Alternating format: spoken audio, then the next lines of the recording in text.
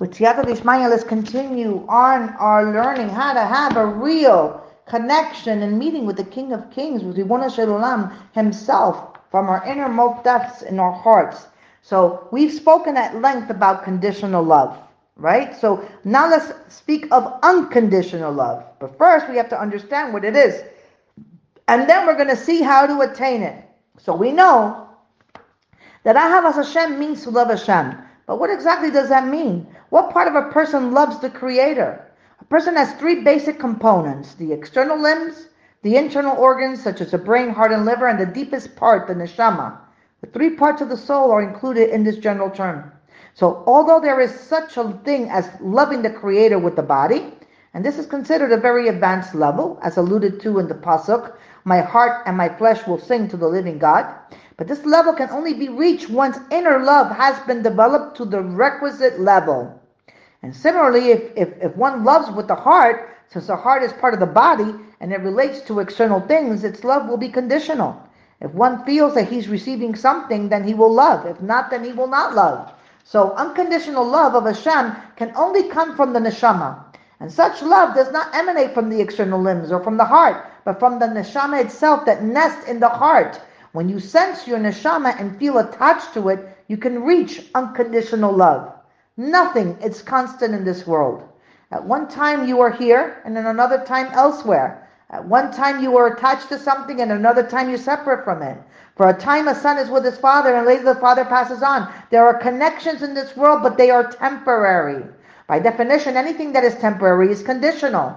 And by definition, any love that will eventually cease is conditional love. So the Sefarim HaKadoshim write that in Gan Eden, there is no concept of father and son. Why? Because the parent-child relationship that we recognize is based on our bodies. When the neshama eventually detaches from all bodily feelings, there is no father-son relationship between the two souls anymore. There are deep connections between neshamot as well, but that is a different issue. So true love is beyond this world. Love in this world is conditional and therefore limited. It lasts for a time and then disappears. And it may last for a long time or it may last for a short time. But in the end, it is a divine decree. The deceased must be forgotten from the heart. And this holds true with the strong loves of parent and child and husband and wife. After a year, the strong feeling dissipates.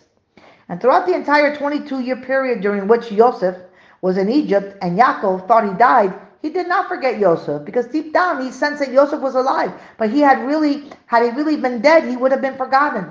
And even the strongest love known in the world eventually ceases. After a wife dies, the husband can remarry. And after the husband dies, the wife can remarry. This bond then is not absolute. The nature of this world does not allow for real unconditional love. We experience various degrees of love in this world, but pure unconditional love cannot exist within the boundaries of physical existence as we know it. True love and yearning for the Creator as depicted in "You shall love Hashem your God with all your heart, with all your soul, and with all your resources" requires you to transcend the constraints of physicality. To enter that world of love, you must first refine your more earthly qualities. And with such a foundation, you'll then be able to build unconditional love. And as long as you don't have the proper conditional love, the ground on which you need to build unconditional love will cave in. Without a foundation, there can be no structure and no higher floors.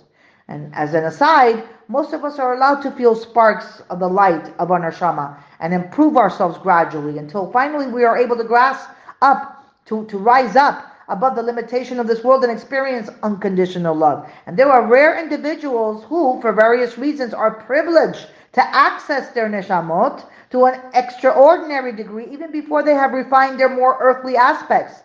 And on one hand, they have an advantage because they are in direct contact with their higher self. And on the other hand, they should be aware of the danger they face. If the foundation is not solid, this love can be affected by the many imperfections that are still present in their personality. And such individuals should be happy with their lot, but also afraid lest they build castles in the air, lest they fool themselves into thinking that they are more developed than they really are. So, what is the source of unconditional love? Hazal have taught us Hashem, the Torah, and Israel are one unity. And it's known in the numerical value of ahava, love is 13. And the same value of echad, which is 1. That is to say that the true nature of unconditional love is a complete union to Hashem, to the extent that one merges into His oneness. And this is true love that is not dependent on anything at all. So why is this considered unconditional love? A love that's based on a superficial or accidental sense of oneness will weaken with time, whereas an inherent oneness, like the love of a person feels for himself, will never cease. Conditional love, since it's based on expressions of love, for example, of one person receiving from another, will eventually die away. Unconditional love is rooted in the reality of Hashem, the Torah, and Israel are one unity. And this unity is due to the inherent bond of the Jewish soul with the Creator and His Torah. As Rav Chaim of Volozhin wrote, this threefold bond of Israel's attachment to Hashem via the Torah is so fundamental that without it the world could not exist. So until a person has sensed the oneness of his neshama with the Creator and the Torah, his love can be but conditional.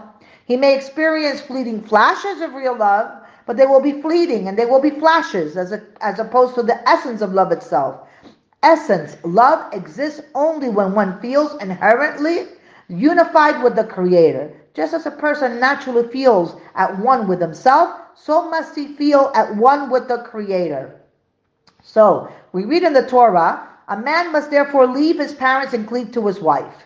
Now there are 2 levels of the Vekas, attachment, cleaving, in a husband-wife relationship. On one level, it's a debacus of 2 separate beings. As strong as a bond may be, it is still the bond of one entity with another. On the deepest level, however, Adam Rishon was created singular, as one entity together with Chava. They were separated only at a later stage. And in this sense, marriage is really a return to the original oneness. So of course, there's no guarantee that a man's bond with his wife will be on the level of the original oneness. They may bond, but since they arrived in this world separately in this particular lifetime, and perhaps in other lifetimes as well, they might only bond as 2 separate beings. And so it is when one cleaves to the Creator. One might cleave with the awareness that Hashem is his source, but still feel that they are 2 separate entities that happen to be attached. And if so, he has not attained the sense of they are one unity, stated in Hazal. A person who enters more deeply into his own soul discovers real oneness with the Creator. And this is the general definition of unconditional love. It's a revelation of the essence of the soul. So the Talmud says of the friends of Iyov that when one was not well, the others knew of it, even though they lived hundreds of miles from each other. It discusses the method they use for divining each other's troubles. And what's the root of this ability? This ability to know what's happening to a friend who lives far away. It's the hidden power of oneness that binds every Jew to his fellow. Just as one's foot hurts, the whole body feels pain because it's all one. So too, when one is privileged to connect deeply with the souls of Israel, he feels their pain as his own. It's known that tzaddikim feel the pain of others. How is this possible? The hidden power of oneness that binds all souls to each other is revealed in the tzaddik's soul. And as such, when the branch suffers, the root feels it as well. So to attain unconditional love, you should adopt the process of divesting your soul from your body so that bodily conditions will hardly affect you. And this is not in order that you consider the body important, but in order that your soul will be attached to the spiritual world. As long as the entry into the spiritual world is only occasional, there cannot be unconditional love.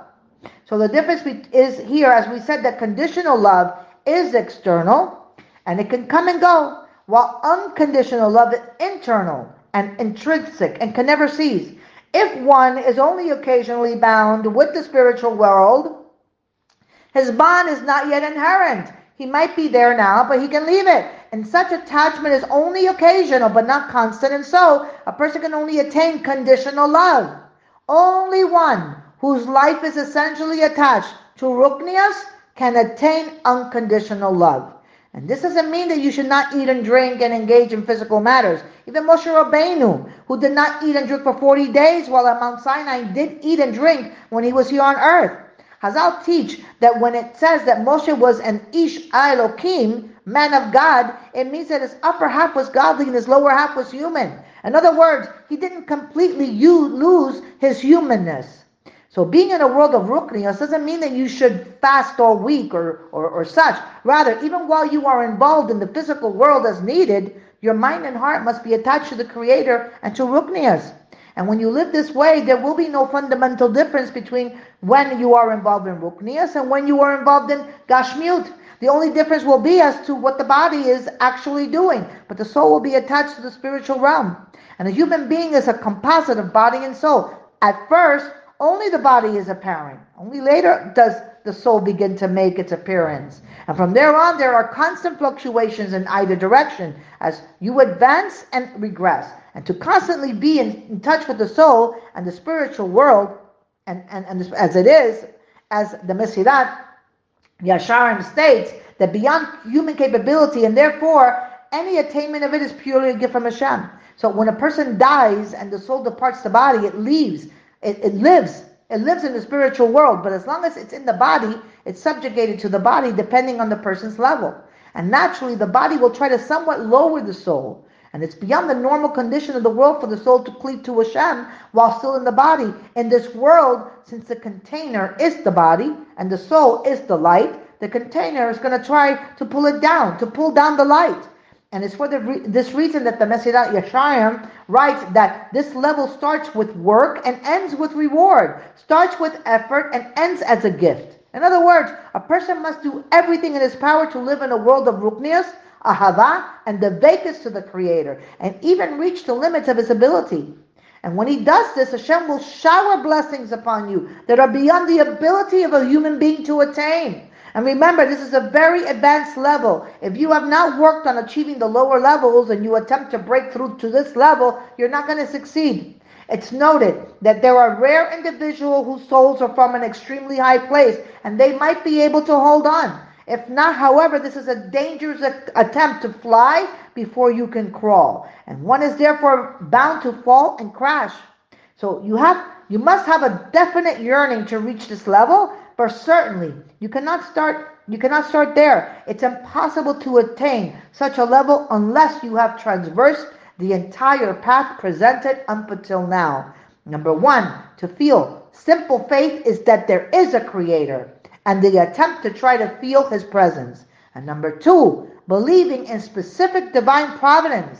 Number three, davening for each thing. And number four, conditional love. So when you have gone through this whole process, then you've taken care of the basic levels and have, to a certain extent, refined your physicality. And it will then be possible for the soul to radiate without the body interfering so much. However, if you have not worked to refine your physicality, it surely will act as a magnet to pull down the soul. And at times the soul may succeed in elevating the body, but there will be at times where it will not succeed. And this is a difficult battle, and is therefore generally not recommended that you place yourself in such a dangerous situation as we pray daily. Please save us from being tested. And so you have to progress responsibly. And then if you have reached this stage, you should try to enter into the realm of unconditional love. And when you have unconditional love, you have only Hashem in your life. You have no involvement with anything other than Hashem. And there were great tzaddikim who attested to the fact that they loved every Jew as much as their own children. And how could this happen? How could this be? Isn't the love of a child based on a physical relationship and therefore temporary? So when a person leaves the constraints of the body, a different kind of love appears. Not only is it nature's different, but its causes are different. A relative is attached because of the physical world, but love from the soul is due to the unity between the souls.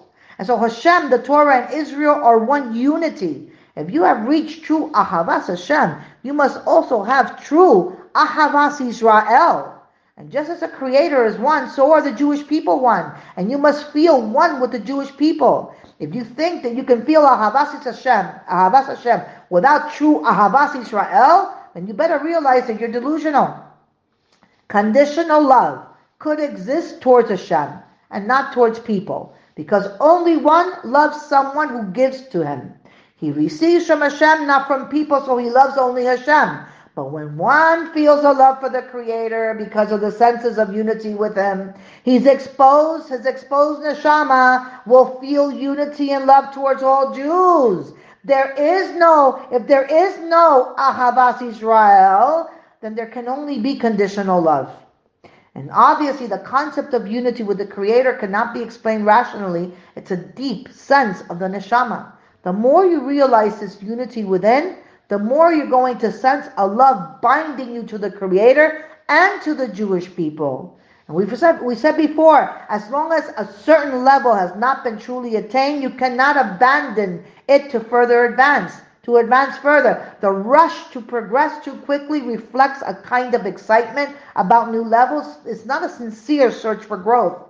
And may Hashem, B'siyata Dishmaya, help us. Bezrat Hashem, help us to cleave to Him and to do His will forever. Baruch Adonai Leolam, Amen ve'Amen.